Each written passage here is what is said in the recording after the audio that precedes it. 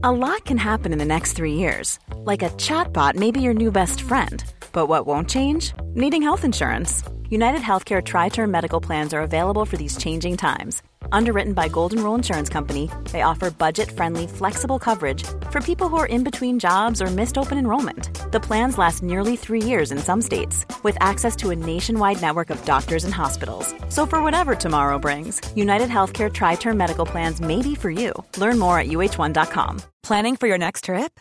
Elevate your travel style with Quince. Quince has all the jet-setting essentials you'll want for your next getaway, like European linen, premium luggage options, buttery soft Italian leather bags, and so much more. And is all priced at 50 to 80% less than similar brands. Plus, Quince only works with factories that use safe and ethical manufacturing practices. Pack your bags with high-quality essentials you'll be wearing for vacations to come with Quince. Go to quince.com/pack for free shipping and 365-day returns. Hello. You're listening to BFN. This is the podcast about infertility, IVF, and the trials of trying for a baby. I'm Gabby. And I am Emma, and we are both card-carrying members of the Infertility Club.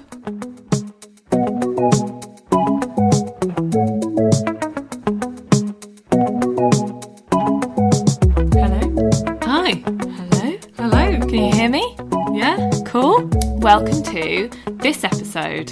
Yes, this is a new episode. It is. Doesn't matter what number it is. No, it doesn't. So we're not going to say it. Trying really hard not to. This episode, this particular one, yes, we are talking about hormones. Your hormones. The hormones. You're so hormonal. So hormonal.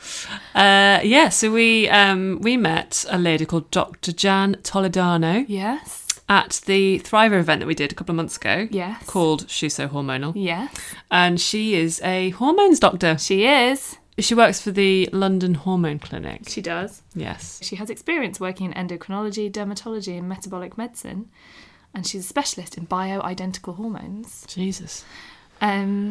Yeah. She's a very clever lady, basically. She's a very clever lady. And very interesting. Yes. We had a really nice chat with her. And we did. We were in her office, which is like a really cool, like great big Georgian Harley Street room. Yes.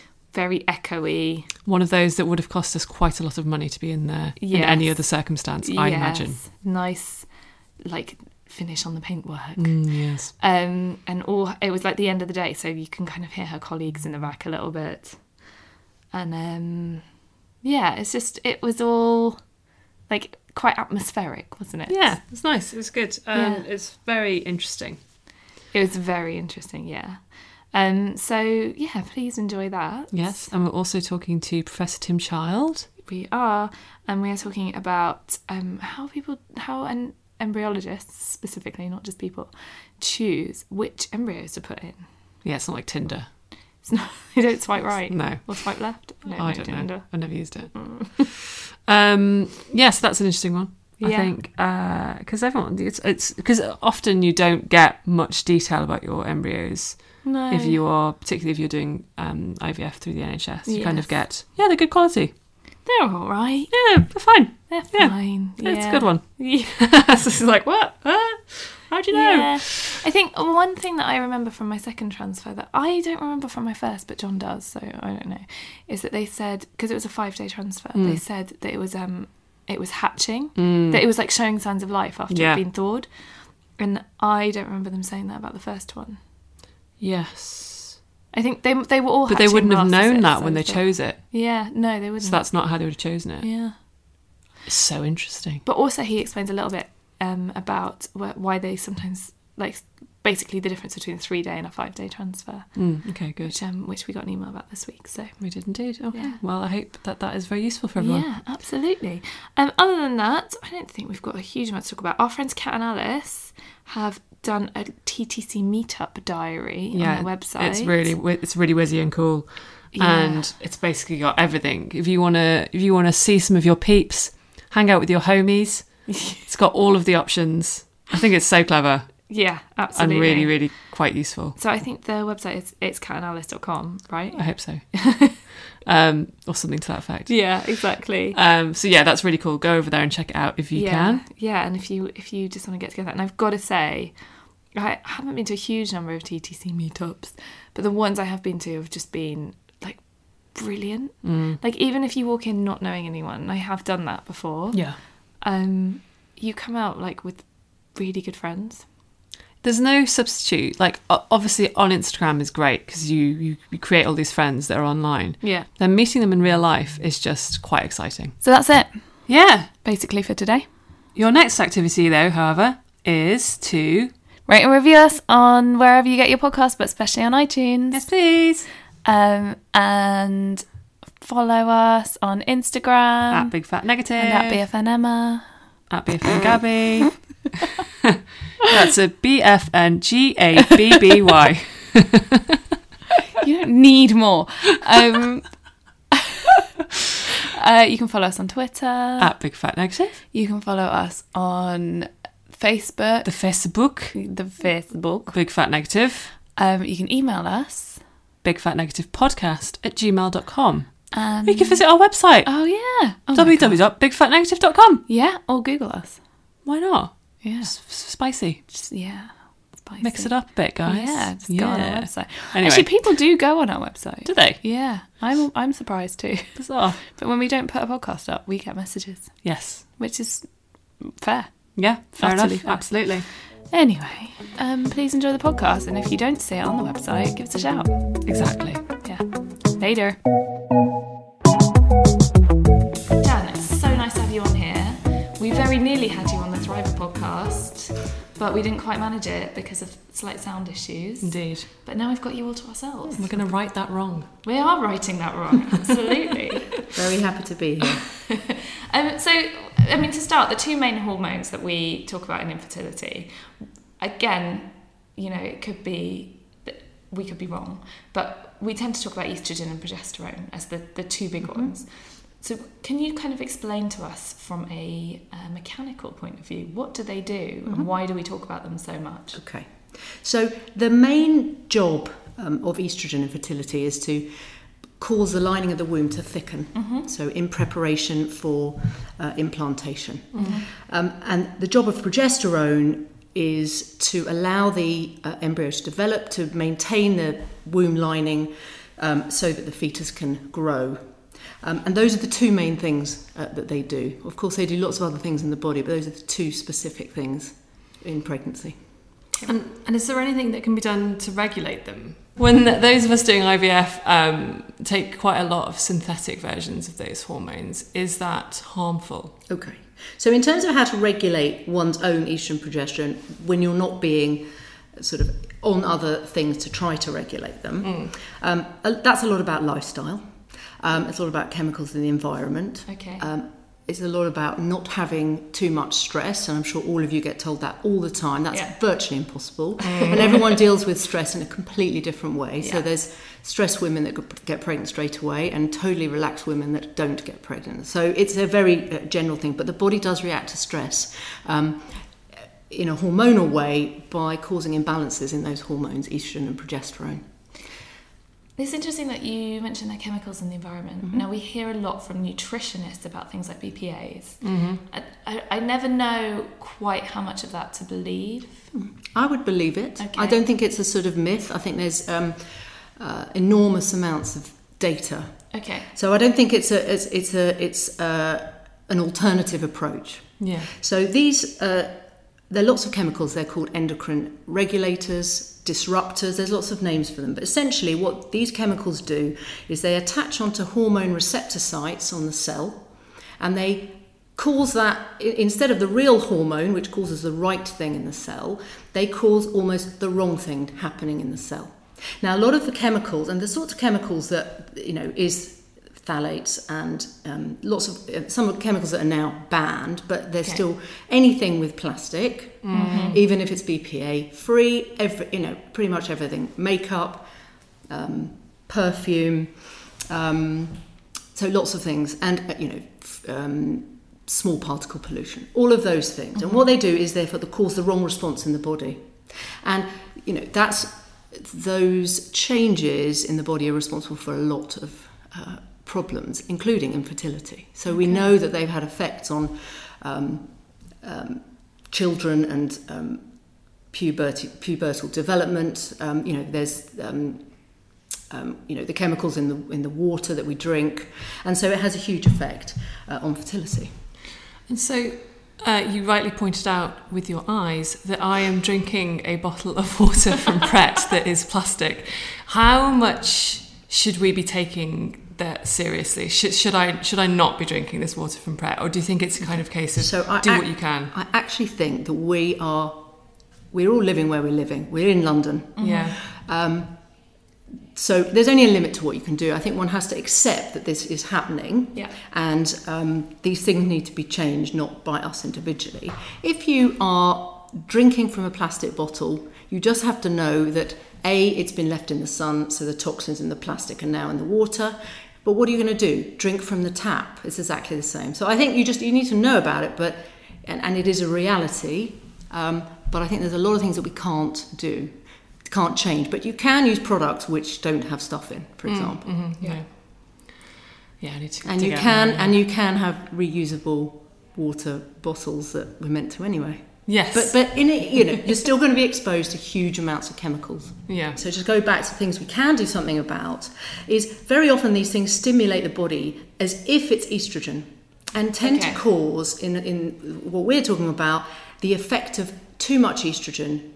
And so what we can do is make sure that we're not doing that in other ways, and also top up the progesterone so that it's a bit more balanced. And that can actually feel much better and be protective.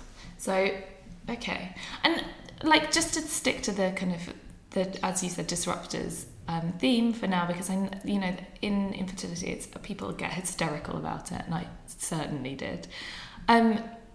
What kind of, if I were to cut out all BPAs, go and live in the country, only eat vegetables that I had grown on my own land without any chemicals, what kind of gains are we talking about here? Are they quite marginal? I don't think there's an answer to that. They may well be very marginal. I think when one is faced with fertility and one's infertility, all these things feel very big because of the uncertainty. And so you want to try to improve everything in each domain. I actually think one has to take a pragmatic approach to the chemicals in the environment, and because there's not much you can do about it there and then when you're, and also what really happens in fertility treatment, if you end up having IVF or other stimulation, those are the chemicals that matter on your body, and you are accepting that you're going to have those. Okay. Very true. It's hard to take a pragmatic approach. It's virtually impossible, but I actually think, everyone is.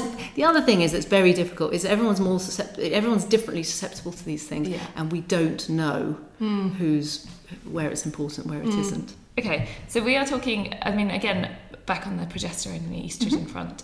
When we did the Thriver podcast, we had a bit of a discussion about what days you should be testing for those two hormones in particular, and I think I've heard differing opinions from people. So if I'm going to go and have my hormones tested, what days of my cycle should I have those tested? So it all depends what you're testing. Now, when doctors test women for fertility purposes to see whether that's a gynecologist or a fertility clinic, you do a basal FSH test. Mm-hmm. So that's follicle stimulating hormone. That's the pituitary hormone that controls your ovarian function. And that test it needs to be done early in the cycle before the estrogen has started to rise. Once the estrogen has risen, it's a waste of time test. The numbers of times that women are actually tested too late. So they say day 2 to 4, but some women it's too late. And therefore, the women who've had that FSH test go to their doctor, and their doctor says, no, you can't have IVF because your FSH is too high, for example. But actually, the estrogen's already risen. So I think the test's got to be right, and you have to know why you're doing it. The usefulness of the FSH test is to look at whether this particular woman might be suitable for IVF. It's also used to work out whether a woman has a good amount of ovarian reserve, basically. There is some debate about that, because actually that you can do that in a younger person, but it's much harder to do in an older person. It doesn't, so it's not straightforward. And actually, FSH fluctuates so much that it really needs to be done on the right day for the right reasons. Does that tie in with AMH, which is another one that now, people AMH, don't necessarily test for all the time? Yeah, so AMH isn't a hormone, it's just a protein. And it's used as a marker for ovarian reserve. If this woman went for IVF, how many eggs are we going to get out, basically? And that's really its only use. Right. Okay.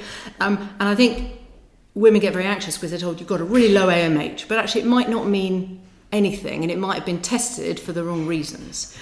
And AMH, again, it very much depends on age whether it's a useful test or not. Okay. So I'm not saying it isn't a useful test, but it doesn't tell you anything about egg quality. Nothing. So if someone is having stimulation, not IVF, but stimulation, the AMH is a completely not helpful test. Okay, so that's like Clomid and that kind of thing. Exactly. Going back to, so we were talking about days of your cycle, and you were saying that in some cases, sometimes GPs recommend testing too late. How? Not on purpose. It's just that if you do make it too late, it's not a useful test. But how do you know if it is useful? Like, how do you know that you have tested on the right day? Because you measure the FSH with an estrogen, and if the estrogen is very low, you can be reassured that this FSH is a reasonable result. So people need to be requesting an FSH and an estrogen test simultaneously. Now, I think that's a difficult thing for people to request themselves without the right person to analyse it. Okay? Because women who have a high FSH at the beginning of the cycle with a low estrogen, that does not mean they don't go on to have either a natural pregnancy or do incredibly well at IVF. And so I think a lot of IVF clinics don't take that as a rigid thing. But unfortunately, sometimes it's taken as a rigid, yes, you're allowed to go towards IVF, no, you're not allowed to go towards IVF, when it's way more complicated than that. And this is the thing, because you've often got a GP as your gatekeeper. And GPs, the other day I went to the GP and they went on Google to look at... So you could have too. Yeah. But you can't know everything. So, If you want to interpret your results, what is the best way? Like, who are the best people to go to for that? Okay. So if you are struggling conceiving, I think the thing to do is go to a doctor who is specialised in that, and that is obviously hugely varies depending where you live, your access to things and so on, but you need the doctor to interpret that. I think that's quite important. It is complicated, I think. We obviously talked about progesterone as well. So if you go to your GP, they will do the progesterone on day 21. Okay, and that is the right thing, because progesterone is released in the second half of the cycle after ovulation. Okay, so you can't test for it right in the beginning at the same time as your low estrogen with a high FSH. Now, if you really want to test an estrogen level, which is actually really important but isn't routinely done, you actually need to test it with the progesterone at day 21 or around day 21. I have a mad cycle. I sometimes ovulate on day 32 or get a positive ovulation test on day 32. So, and to be honest, when I did my progesterone test, they said it was absolutely fine. Okay. And I think I did it on day 21 as well, which is odd. The test for progesterone is day 21 if you have a 28-day cycle. Okay, it's as simple as that. It doesn't actually matter how long your cycle is. It matters to know when your last period was, so that you can count to make sure that it's over the time you would have ovulated. If you have a very long cycle, that's usually, and you want to guess when to do it because no one's helping you, probably about a week before you have a period. Now, if your cycle varies hugely, the thing to do is wait till about day. If your cycle's always long, say it's always 35 days, you do it a week before that, not day 21, because day 21 might be before ovulation. Okay, so you just kind of have to know your body. Correct. And you need to talk to your doctor. Correct. It's all about taking control of your own treatment. Now, someone said your progesterone is normal, so there's sometimes normal, not normal, but we're not talking about that when we talk about hormones. We're not talking about that when we talk about fertility. And what matters in terms of the reason to test the progesterone when we're thinking about fertility is, did you ovulate or not? Okay, that's the one reason. The second reason is, are you going to have produced enough progesterone to support this pregnancy? And those are the two reasons. So there isn't really a normal and So if someone has a very low progesterone, it's easy. Then you either haven't ovulated, or if you have ovulated, you haven't got enough progesterone there to support the pregnancy. And there's an article in the press today, there's been another really good study that women who have recurrent early miscarriages do brilliantly in terms of keeping the next pregnancy with high dose progesterone in the first trimester. Finally, because people have known this for a very long time. Yeah. But women get access to this when they're in a sort of high risk unit, but not in the general population. So giving progesterone early on, if you haven't produced progesterone, is obviously a very easy thing to do. And you can't have too much progesterone, can you? No, you can't. Even during pregnancy, it's just... Well, progesterone in pregnancy is slightly different. Okay. It goes very, very high. It'd be unusual to test it in pregnancy, but it goes very, very high, and that's absolutely appropriate. And in a way, there's no point. I'm not sure there's a point testing it in pregnancy, nor the estrogen, because the levels they don't really correspond to the rest of life, and it's not really telling you much because they are what they are. One wouldn't want to fiddle around with them, basically. How important is the kind of luteal phase and understanding how long your luteal phase is when we're talking about progesterone? So the luteal phase is the second half of the cycle. So day one is day one of your period, then you have follicular phase. And during that time, the estrogen is rising. What happens then is as the estrogen rises, the FSH basically goes down, and then the LH, which is luteinizing hormone, is stimulated. Now, the job of that is to cause ovulation, and then where the egg has been released from the ovary, that then becomes the progesterone-producing factory, basically, and that's stimulated by LH. So that's the beginning of the luteal phase, and goes on to when you get your next period, or you're pregnant, obviously. It's very important because lots of people who are trying naturally get it wrong.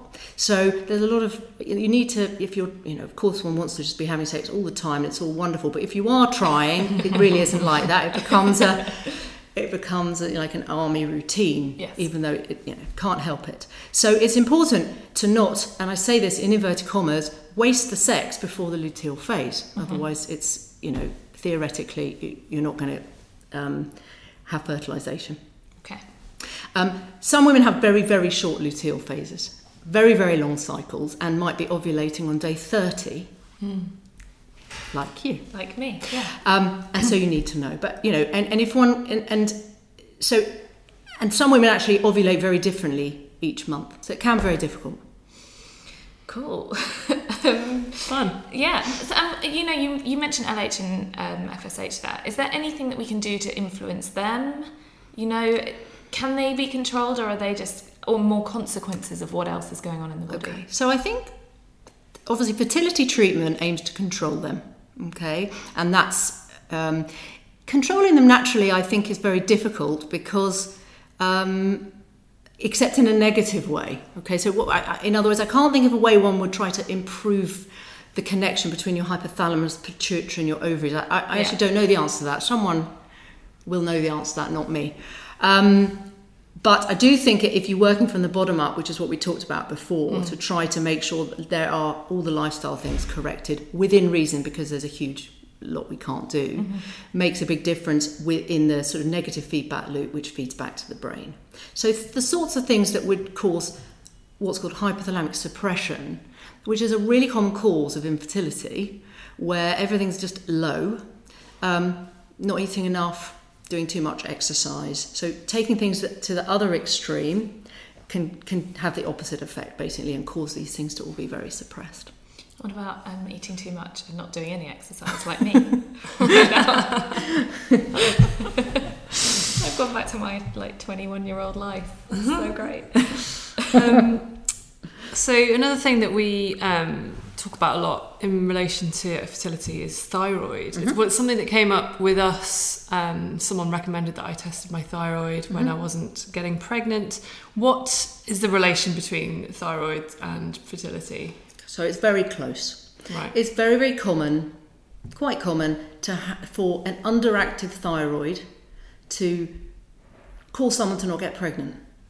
Now, the problem is that testing of the thyroid isn't always accurately done. So you can have a relatively normal TSH, which is the thyroid equivalent of the FSH, but actually the levels of the thyroid hormones in your blood are actually quite low. Now that's difficult because that's not always picked up in a routine test. But sometimes if the TSH is normal, in other words, your brain is happy with the situation, the level of the hormones can actually be very low, and when you top them up, it can make a difference in fertility.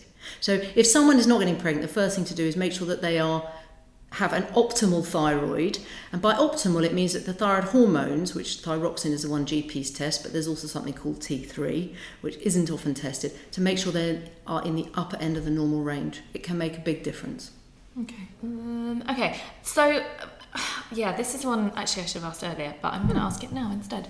Hormone levels. So when we're looking at hormone levels, for example, very early on in my pregnancy, and it's interesting that you mentioned not testing progesterone in pregnancy, because they tested my progesterone. At what stage?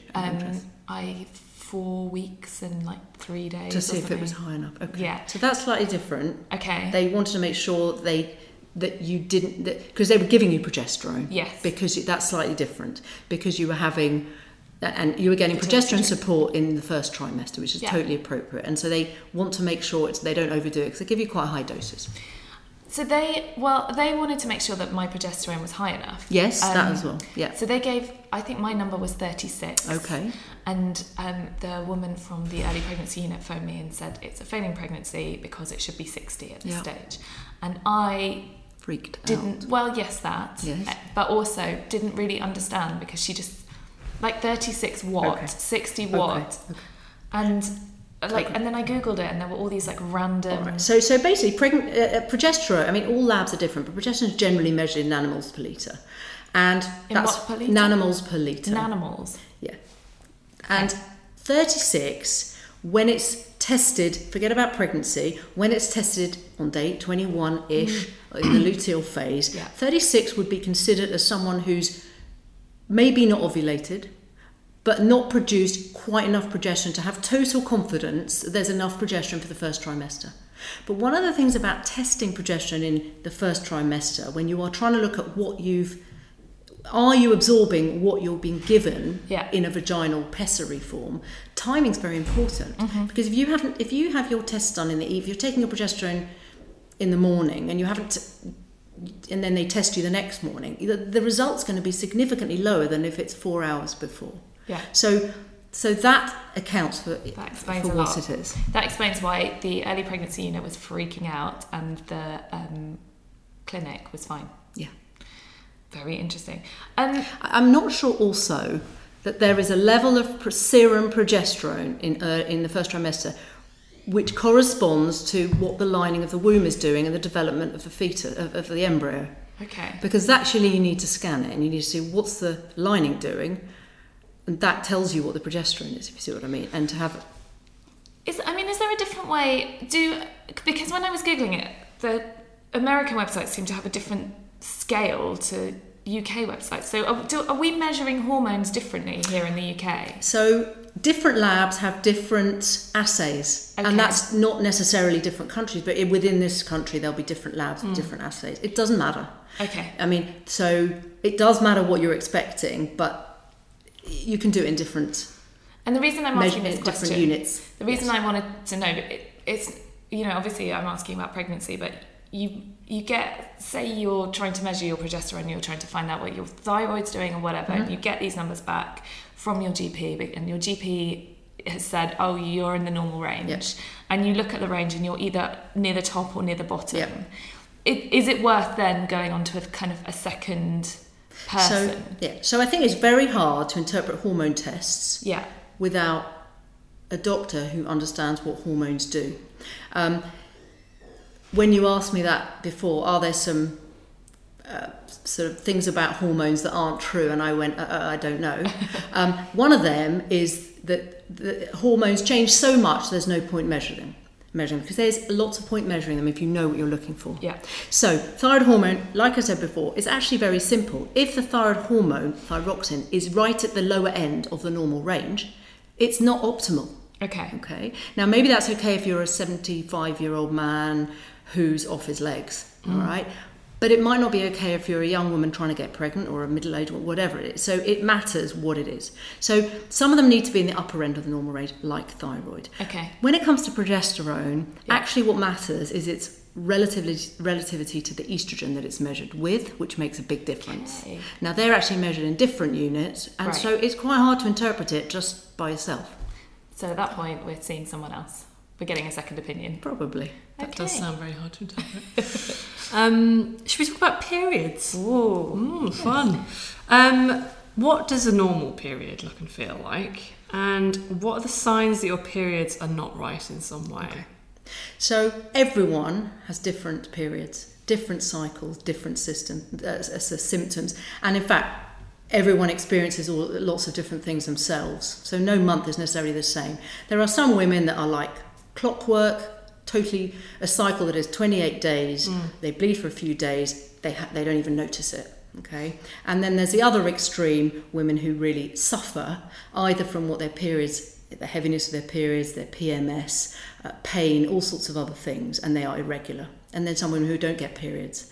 So I think a normal period is if you are happy, it doesn't affect you, it's no problem, and I would call that a normal period. Now, for some women, they might also be irregular, and they might also be a bit heavy, and they might also get a bit of PMS, and that's normal for them, and they feel fine about it. So it becomes abnormal when it starts interfering with life significantly.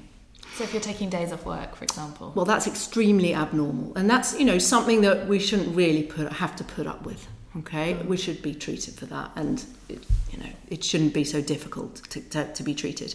So the main things that go wrong with periods is that they're too heavy, too painful, or that the premenstrual phase is severe, either emotionally or physically, and so it's interfering with life. And they're caused by sometimes different things. So, but very often they come round to an imbalance between estrogen and progesterone, which again is hugely important for infertility.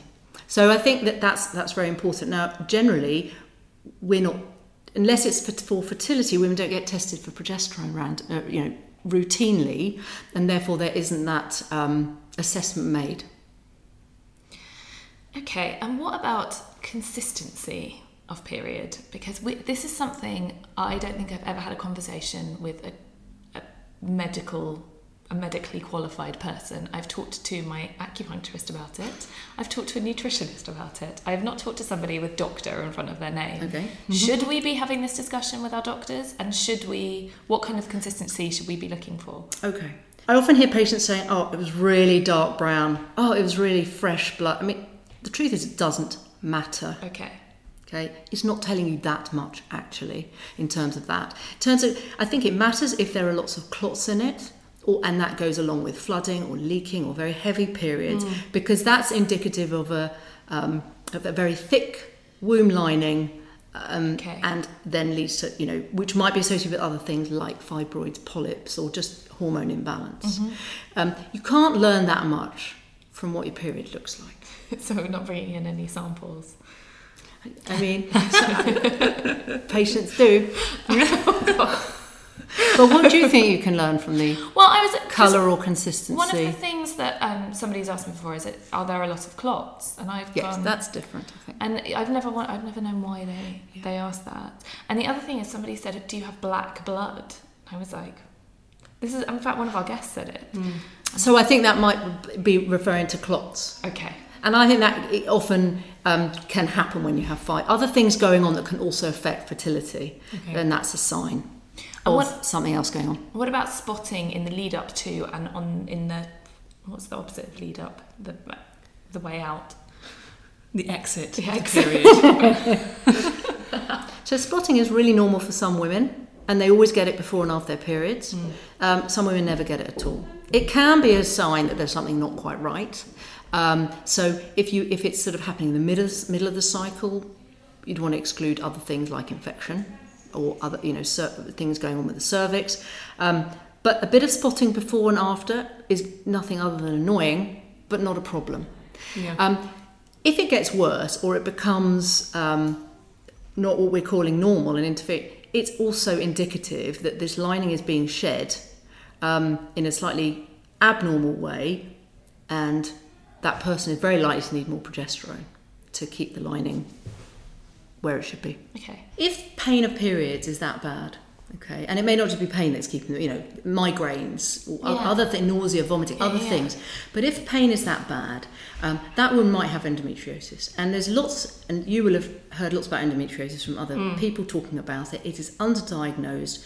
It should be diagnosed just with the clinical symptoms. If someone comes and the periods are so painful, they're taking a day off work, assuming they're not overreacting, and it's that bad, they may well have endometriosis. And that's very important to see. You don't need to wait till the endometriosis is so bad that it can be seen on a laparoscopy.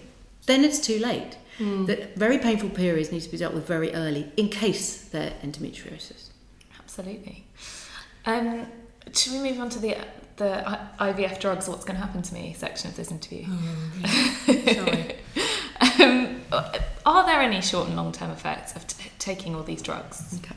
So the way, in a general sense, so the way IVF drugs work is to try to tell your brain that you haven't got any estrogen in your body, in the hope that it will make more of the gonadotrophin hormones, FSH and so on. I mean, they're different IVF drugs and they use them in different ways, but essentially try to fool you into thinking there's not enough estrogen. And that's sort of a general, I don't know what drugs you're going to get, but that's a general thing, the way they work, which means that the side effects of that is like menopause very often, and they totally vary between individuals. Some women don't feel that bad, but most do, I think, and that's where it's mood swings, hot flushes, acne.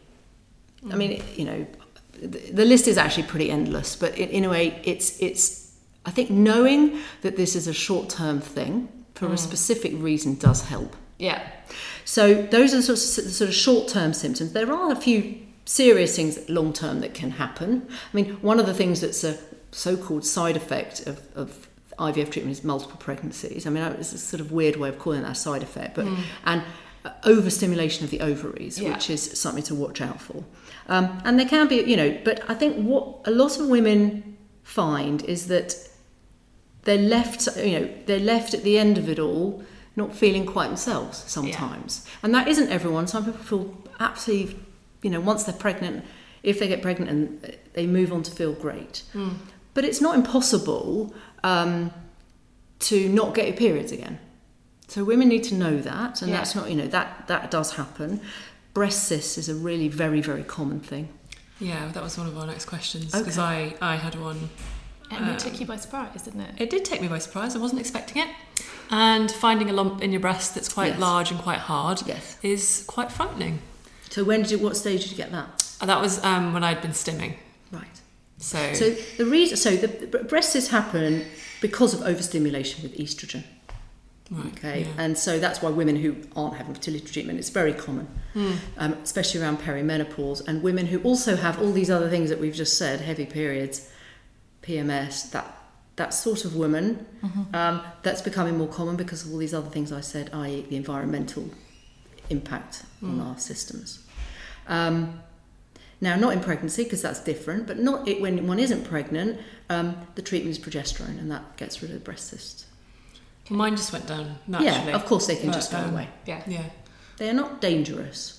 No. But I think, one doesn't want to find a lump in one's breast without having been warned. Maybe you'll get a lump in your breast and it'll be fine. Yeah. I was wondering if they don't warn you because they still want you to take action if you do find one. Because I was like, why didn't they tell you that this could potentially happen? And that was what I landed on, was maybe it's because... No, I think you should be told all the potential side effects of a medication. I've never heard of it. Because it's quite common.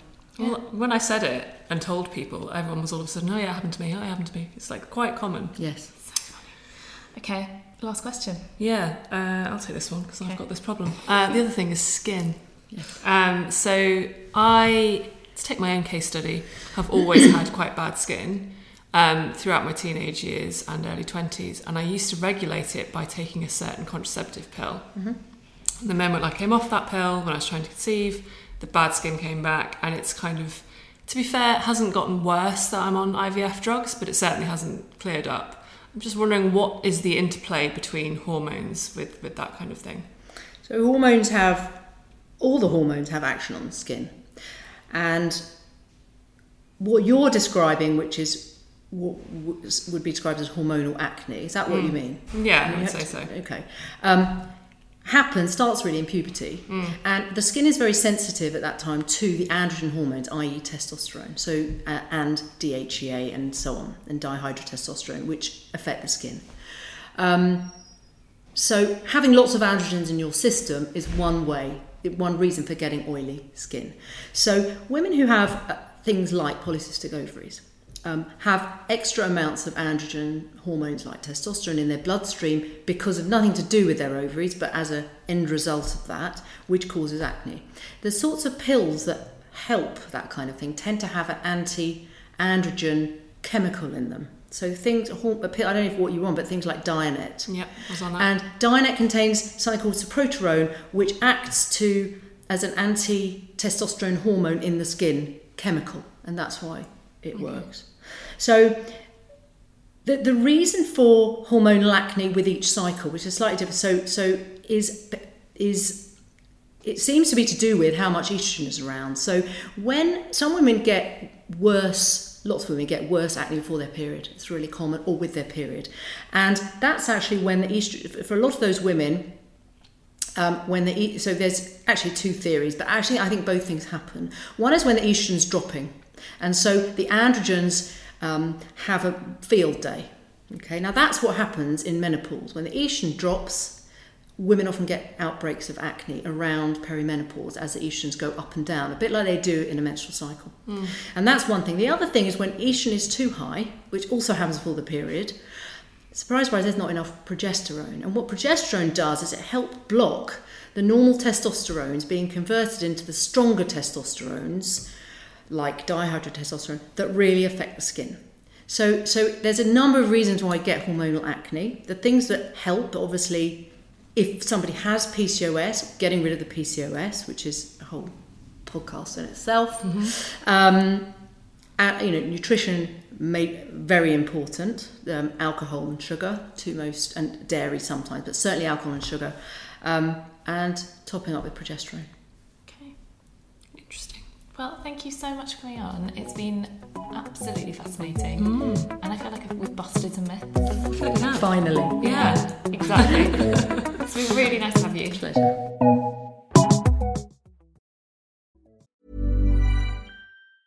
Many of us have those stubborn pounds that seem impossible to lose, no matter how good we eat or how hard we work out. My solution is PlushCare. PlushCare is a leading telehealth provider with doctors who are there for you day and night to partner with you in your weight loss journey. They can prescribe FDA-approved weight loss medications like Wegovy and Zepbound for those who qualify. Plus, they accept most insurance plans. To get started, visit plushcare.com/weightloss. That's plushcare.com/weightloss. Hey, it's Paige DeSorbo from Giggly Squad. High quality fashion without the price tag. Say hello to Quince. I'm snagging high-end essentials like cozy cashmere sweaters, sleek leather jackets, fine jewelry, and so much more. With Quince being 50 to 80% less than similar brands. And they partner with factories that prioritize safe, ethical, and responsible manufacturing. I love that. Luxury quality within reach. Go to quince.com/style to get free shipping and 365-day returns on your next order. Quince.com/style.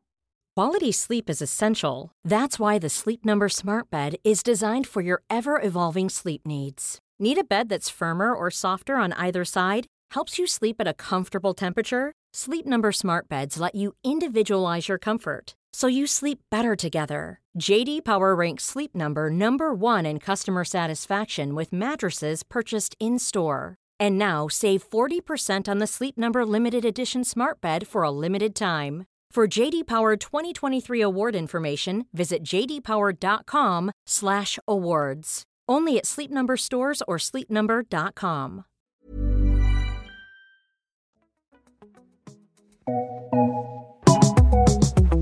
Now it's time for IVF. What the F? Oh yeah. Quite an interesting one this week. Yes, it is I mean, interesting. it's always interesting. That's always interesting, yes. So we have asked Prof Tim, medical director at Oxford Fertility. Yes, thank you for giving him his proper title. Prof Tim Child. Yeah, Prof Tim Child. Yeah. We've asked him how embryologists choose which embryo to put in. Right. Because, the thing is that with both of us, we both had our NHS rounds, right? Yeah. And the NHS said to us, yeah, your embryos are really good quality. Yeah. And that's all you get. Whereas some people have like 2A. Yeah. We got an email from someone during the week, didn't we, who were asking us, because they were telling us that their embryos were whatever B, AA, blah. Yeah. And they were like, what were yours? It's like, well, I don't know. No. They were all right. As far as they were good quality. Yeah. Quote unquote. So when you've got a load of embryos of the same quality, I guess. Yes. How do you choose it? And also, I never knew what all that kind of 4A, A plus. Is that? Do we do that in the UK, or is that an American thing? No, we do it in the UK. So private clinics do it, but it's just that NHS clinics don't. Okay. As far as I understand it, do it. Although, please correct me if I'm wrong. I just think I never really understood what that means. So he kind of explains it a little bit. Good. That's really interesting. Yeah. So here's what he had to say. So the main factor affecting the chance of success with IVF is actually the age of the woman, and that's because her age is the age of the eggs, and we know that as women get older, the genetic quality of eggs goes down, so that's the main factor affecting success. Actually, that's actually more important than the number of eggs, which is measured by tests such as AMH or antral follicle count or an FSH blood test. The age of the eggs is the most important thing. The other important thing, or another important factor for success rate, is obviously the embryo quality. However, the embryo quality can be measured in different ways, and that's in terms of how the embryo looks or its growth rate in the laboratory. That's not particularly connected to the genetic quality inside. So as I've just said, the genetic quality inside is the most important thing, but the quality on the outside, what we call the morphological quality on the outside, is also important. And different laboratories will use different grading systems or different ways of grading embryos. Embryos on day 3, when some centres will be doing embryo transfers, or there's a move away from that. Some centres on day 3 will use a system where they just count the number of cells on day 3, and normally that would be between sort of 8 and 10 to 12, so 6, 8, 10, 12 cells on the day 3 embryo, and they'll look at the clarity of the cells and whether the cells are a similar size and whether there's any fragmentation within. And then they'll use a grading system for that. It could be a numbered system or it could be a lettered system. By day 5, the grading system is more complicated. And again, there are a number around. At Oxford, we use quite a simplified one, just an A, B, C, D. And that will vary from clinic to clinic. And again, the lab will look at the numbers of cells, the clarity of the cells, the expansion of the embryo, and a number of different factors there. From that, they will then choose the best one or best 2 embryos to put back. If you're in a centre that's using some form of time-lapse photography in the incubator, then there'll be other scoring systems as well, where they'll be looking to see, did the embryo divide to 2 to 4 to 6 cells, etc., at certain time points, and that will also help them decide.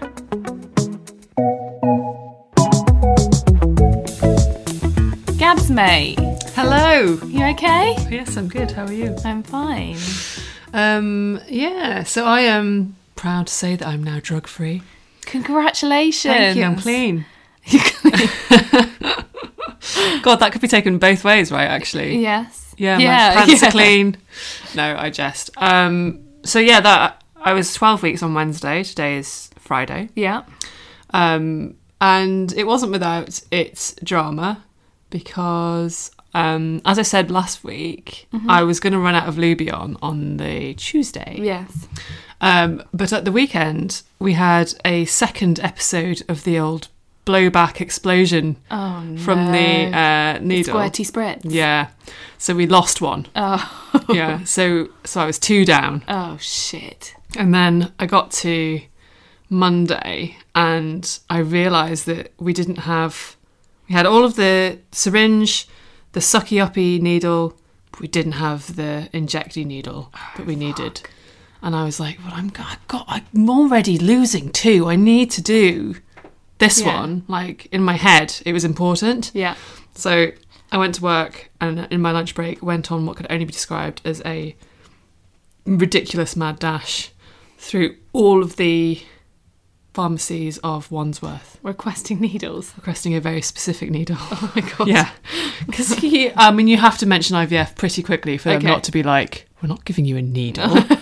I like walked for miles. I went to all of the random pharmacies that someone could tell me about. And they didn't have them. And none of them had it. They all had these really thick looking unpleasant ones, and I was like, no thanks, you can keep those.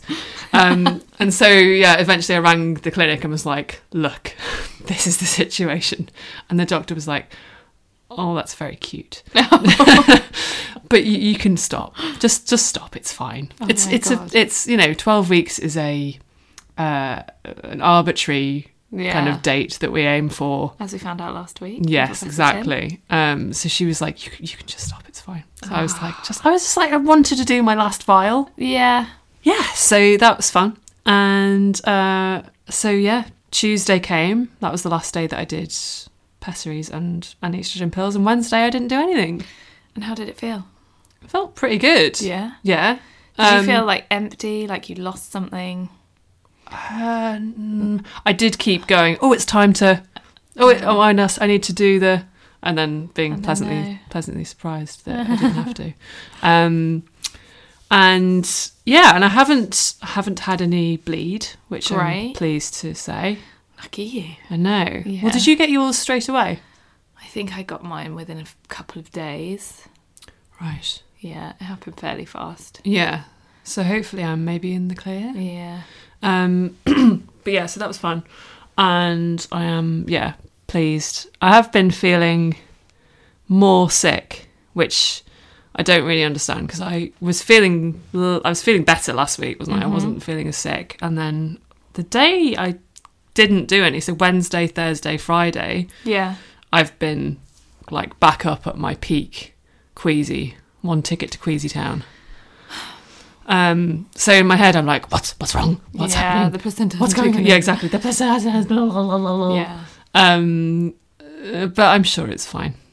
Well, it's drug withdrawal. We're now, 2 days after you've come off it? Like, it's got to be a withdrawal thing. Maybe. Yeah. Have you Googled it? No. Yeah. No, I haven't. Okay. I mean, it could just be the usual kind of just pregnancy sickness going up and down. Yeah. Somebody who had not done IVF would not be freaking out about this. Right, They'd just be exactly. like, I'm 12 weeks. I feel less. I still feel sick. That's fine. Yeah. Well, they wouldn't know probably anything about when the placenta was doing anything. They probably wouldn't know that, no. And also, obviously, you're kind of jumping into the ether because you're like, you've got to just hope that the placenta's doing its thing because I've stopped taking all these important drugs. Yeah. But yeah, and obviously I've got my 12-week scan. Yeah, shit. 13-week scan. Yeah. On Tuesday. God, how are you feeling? More anxious that every day I get closer to it. Yeah. Like it's funny because the more time passes without incident, the more you're kind of lulled into I'm not going to say a false sense of security, but a sense of security. A sense of security. Yeah. But I feel like now, the closer I get to this scan, I'm like, no, I'm back out of that again. I'm thinking of all of the things that could go wrong. Yeah. And all of the people that have told us what had gone wrong with them at this stage. Yeah. It's all just like it's a Rolodex in my brain, just like, yeah. Could be this, could be this, could be this. So that's not much fun. Yeah. I'm just really hoping, obviously. I think, we talked about this a bit earlier off mic, but our view is slightly skewed. And I think anybody who's in this kind of community has a slightly skewed view of how likely it is that things could go wrong. Yeah, yeah. Because it's, this community has a lot of tragedy. Yeah. Also has a lot of, joy and stuff. But I think we're all privy to when it goes wrong. And it's hard to put those things out of your head, I think. It is hard. And, but chances are it's fine. I mean, all signals would suggest that it's fine, I guess. But then... doesn't get rid of it, does it? No, do you? Exactly, you just don't know. I wonder if, normal pregnant people get this anxiety? I think I think they do. Do you think they do? But I don't think that they maybe know quite as much of what can go wrong as we do. I don't know. Who knows? Yeah. I'm not a normal pregnant person, so I don't know. No. I haven't spoken to any of my normal pregnant friends about it, being like, well, did you have a panic attack before your 12-week scan? Yeah, I know. I mean, I know some pregnant people at the moment, and some of them have been very anxious. Some of them have already suffered losses, though, so it's kind of, I think that obviously makes things different. I think that makes you not normal pregnant. No, that's true. Yeah. So anyway, that's happening, and I'm just really, really fucking hoping that everything's okay. Cool. Because I don't know what I'll do if it's not. No, it'll be awful. Yeah. Yeah. Other than that, what's been happening with me? So today I am going to meet my accountant. Oh, yeah. To talk about whether or not I'm going to get any assistance from the government towards my maternity leave, if all goes well. Yeah, because as we all know, I went freelance and quit my job because I was like, I've always wanted to quit my job. I always thought it would happen when I got pregnant, and I wasn't getting pregnant, and I just wanted to be freelance, and so I just pulled the pin, did it, got out of there, and then then managed to get pregnant first round of IVF, which I wasn't expecting. And obviously it's fucking great. Yeah, of course. But I just don't know where that leaves me, because I'm not employed. Well, I am. So the thing is, I'm not a freelancer, because you would just get maternity allowance if you were freelance. Okay. So I'm a director of my own company. Okay. What does that mean? I have no idea. Okay, so you're going to go and see the accountant? Yeah. And they're going to say, hopefully, don't worry. Yeah. You'll get this amount.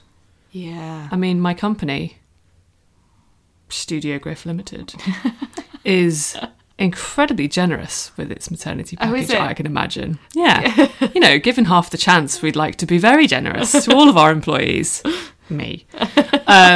So yeah, I don't know how it's going to go, which I'm interested to see. Exciting. Yeah, it's quite exciting. It's quite a grown-up conversation. It's quite a grown-up conversation. Also, is it maybe a tad early? Haven't had my scan. I might not need my maternity leave. You might not, but at least you'll know. Yeah. At that point. Oh God, what have I done? I've jinxed it. You haven't jinxed it. There's no such thing as jinxing. Jinxed it. There's no such thing as jinxing. Yeah. Anyway, it's a great problem to have. It's a problem I wanted to have. Yeah. So I'm just curious. It'll be interesting. Okay. Do you want a present? Oh, what? It's 12 weeks. Oh shit. Oh yeah, I'd love one. It's present time. Oh. It's maybe a bit of a jinxy present. Oh, I think I know what this is. Hey. It's a Neil's Yard bag. It is a Neil's Yard bag. Oh wow. Went down there today. Hey. Yeah. You're too much. I know. Oh. That wrapping. Very nice wrapping in Neil's Yard. Well, the sound of it on the mic. I wear headphones when we record and Gabby doesn't. It's quite ASMR. Oh, is it nice? Yeah, just do some more rustling Should for I do me. it? Yeah. Oh, it's like I'm walking through the leaves in autumn. Oh, that's lovely. Guys, we'll just record that and do a 30-minute podcast of Gabby doing that. Yeah. For those of you that just had a little tingle. It's Mother's Balm. It is. Wow. So I swear by this. Kat swears by this. Yeah. Kat Strawbridge, who is at present, as we were recording, in labour. Yeah, oh my God, wow. I'm 30 weeks. I haven't had any stretch marks. That's impressive. When did you start using this stuff? I think I started around 14 weeks. Oh, okay. You've got to wear a T-shirt. What do you mean? Put it on. So I put it on my boobs and my tummy. Mm-hmm. Kat puts it on her bum and her hips as well. I've already got loads of stretch marks on those from traumatic, fast puberty. One day I didn't have hips, the next day I did. Oh, shit. But yeah, so just whack it on. Yeah. Put a T-shirt on top, because otherwise it gets on your sheets. It's gross. Okay, fair. Great. Wow. Yeah. Thank you. That's a great present. Well, I hope that after Monday you still need it. Yes. Yes. Tuesday. Yeah. So when this goes out. Yeah. later that day. Because my appointment is at 6 p.m, which is baffling. Yeah. So I have to go through a whole day of work. Oh, good. I'm trying not to think about 6 it. p.m, yeah. And we were supposed to be doing an interview. Well, I'm doing an Yeah, interview. I'm missing an interview because of it. Yeah. Because they won't move it. It's really annoying. Do they not know how important it is? I know. Did you not say, do you not know who I am? Yeah, no, I didn't. I didn't want to embarrass These people. Well, anyway, wow, I'm pretty great now. Great. How are you, mate? I'm fine now. Oh, wow, okay, now. You know how at the end of last week's podcast I was like, I never vomit. Yeah, famous last words. I got a tummy bug this week. I figured out, was my first tummy bug in 21 years. Whoa. Because I never vomit, except for on Tuesday. Then I vomited. No, Monday night. A lot of times. Like a lot of times. And it was horrible. And stuff was coming out the other end as well. Sorry for the massive overshare, but it was all happening. Oh no, that's the worst. And I was probably being sick for about 12 hours. Wow. And then after that was just so weak I couldn't move. I basically, you're seriously ill when you don't have the energy to watch TV. Yeah, you couldn't even watch Love Island. I couldn't even watch Love Island. That's insane. It was awful. So yeah, I just got this tummy bug, and obviously my first thought as I was vomiting was, oh shit, I'm in labour. Oh. Because like some people get that before they go into labour. Oh no, you don't want to be thinking that.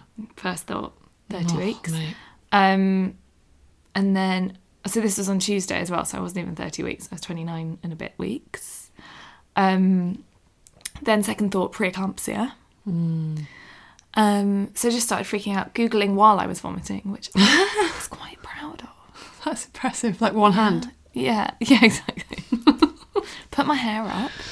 After the first episode, I was like, that's it, got to put the hair up. Right, okay, yeah, that makes sense. Yeah. Yeah, sensible. So hair was up, one hand was Googling, one hand was bracing myself against the toilet. Oh, dude. Yeah.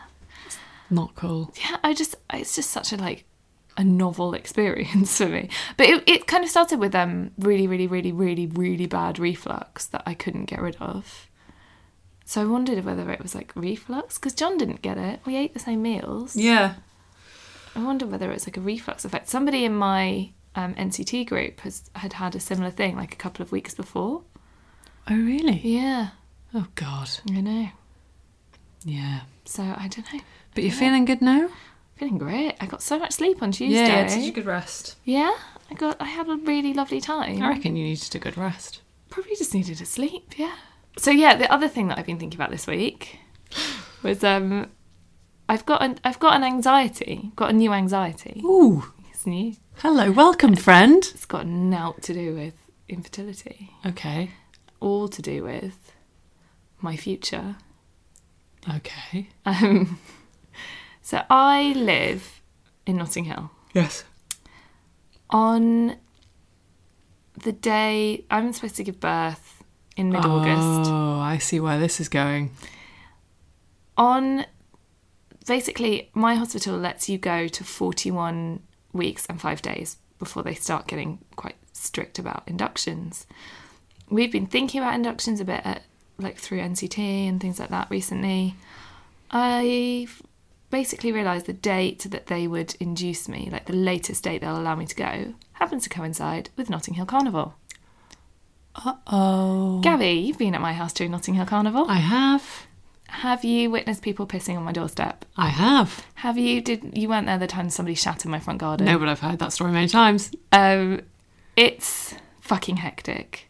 Once... Like, the roads are closed? All the roads are closed. You can't... All the tubes are closed. There's no public transport. Oh, God. You can't get out. I have... A lot of locals around here do not like the carnival. I like the carnival. I think it's great and fun, and every year I have at least one goat curry because it is so delicious. Yeah. I'm a bit anxious about it this year because what if I can't get to the hospital? Or what if I have to bring my newborn baby back to just like piss on my doorstep? A piss stinking ain't true. Yeah. So I'm just, and I addressed this with the midwife on like quite near the beginning of my pregnancy, and was like, can you tell me like what happens, because this is gonna be a problem. And she was quite dismissive of it, which like I found difficult. Well, she probably doesn't live here, so she doesn't know the extent to the kind of disruption to life as normal. Yeah, exactly. But I'm going to bring it up again. I've got an appointment this week, and I'm just going to bring it up again because...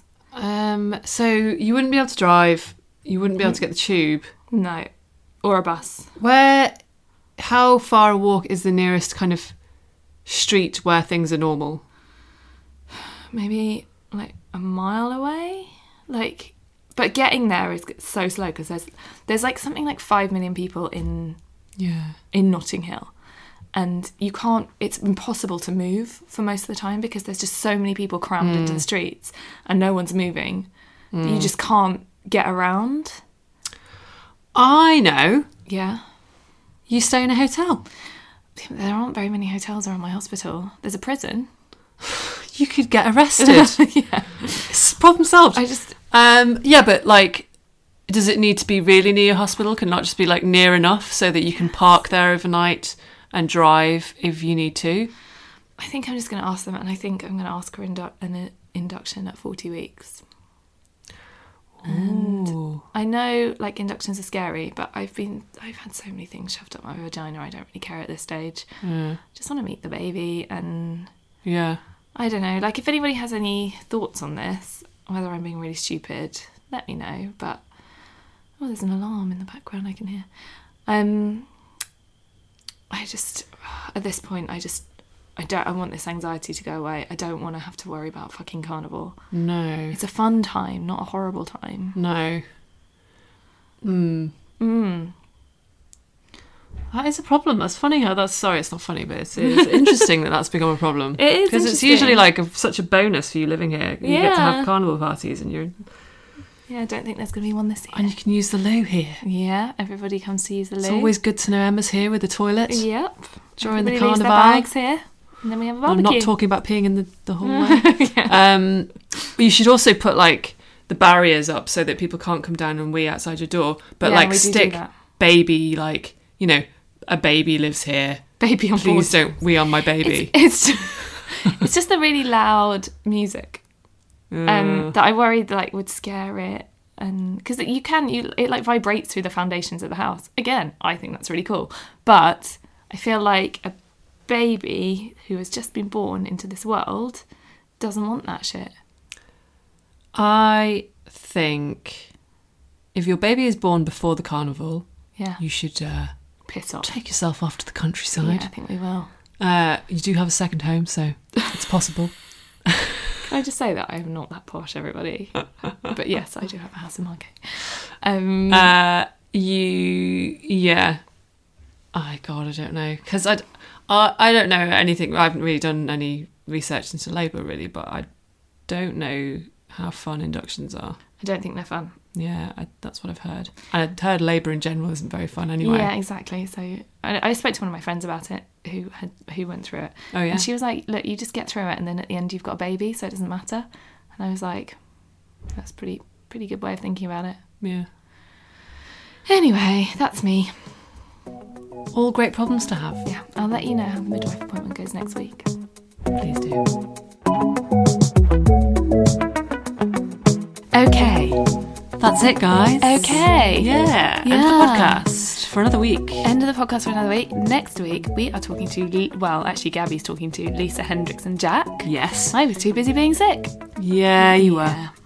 But that was okay. I had a lovely chat with Lisa, who's just written a book called The Fifth Vital Sign, which is all about the secrets and diagnoses and joy that can be found in your menstrual cycle. Yes, I'm giving it to my sister. Are you? Yeah. Well, you know, we don't talk about periods enough. Bloody important. Bloody important. Bloody I important. see what you did there. And yeah, so Lisa and I had a great chat on the phone. Yeah. Not IRL. She's in the US, isn't she? Yeah. Was it our first transatlantic conversation? No. Yeah. I think live. It was. Yeah, obviously we had the Infertile Mafia, but oh yeah, that was not a two-way conversation. No. That was more a one-way. yeah. One way, two ways. Exactly. So that's next week. Cool. And until then, stay safe. Keep shagging. And we love you. Bye. Bye.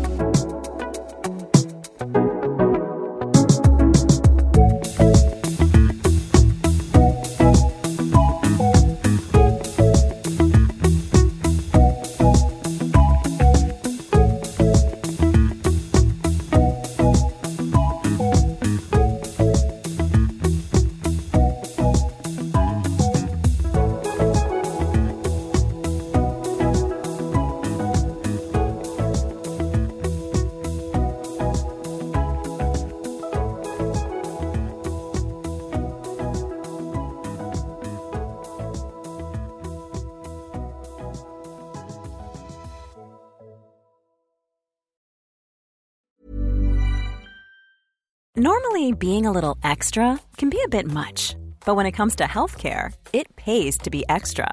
And United Healthcare makes it easy with Health Protector Guard fixed indemnity insurance plans. Underwritten by Golden Rule Insurance Company, they supplement your primary plan, helping you manage out-of-pocket costs without the usual requirements and restrictions like deductibles and enrollment periods. So when it comes to covering your medical bills, you can feel good about being a little extra. Visit uh1.com to find the Health Protector Guard plan for you. Hey, it's Paige DeSorbo from Giggly Squad. High quality fashion without the price tag. Say hello to Quince. I'm snagging high-end essentials like cozy cashmere sweaters, sleek leather jackets, fine jewelry, and so much more. With Quince being 50 to 80% less than similar brands. And they partner with factories that prioritize safe, ethical, and responsible manufacturing. I love that. Luxury quality within reach. Go to quince.com/style to get free shipping and 365-day returns on your next order.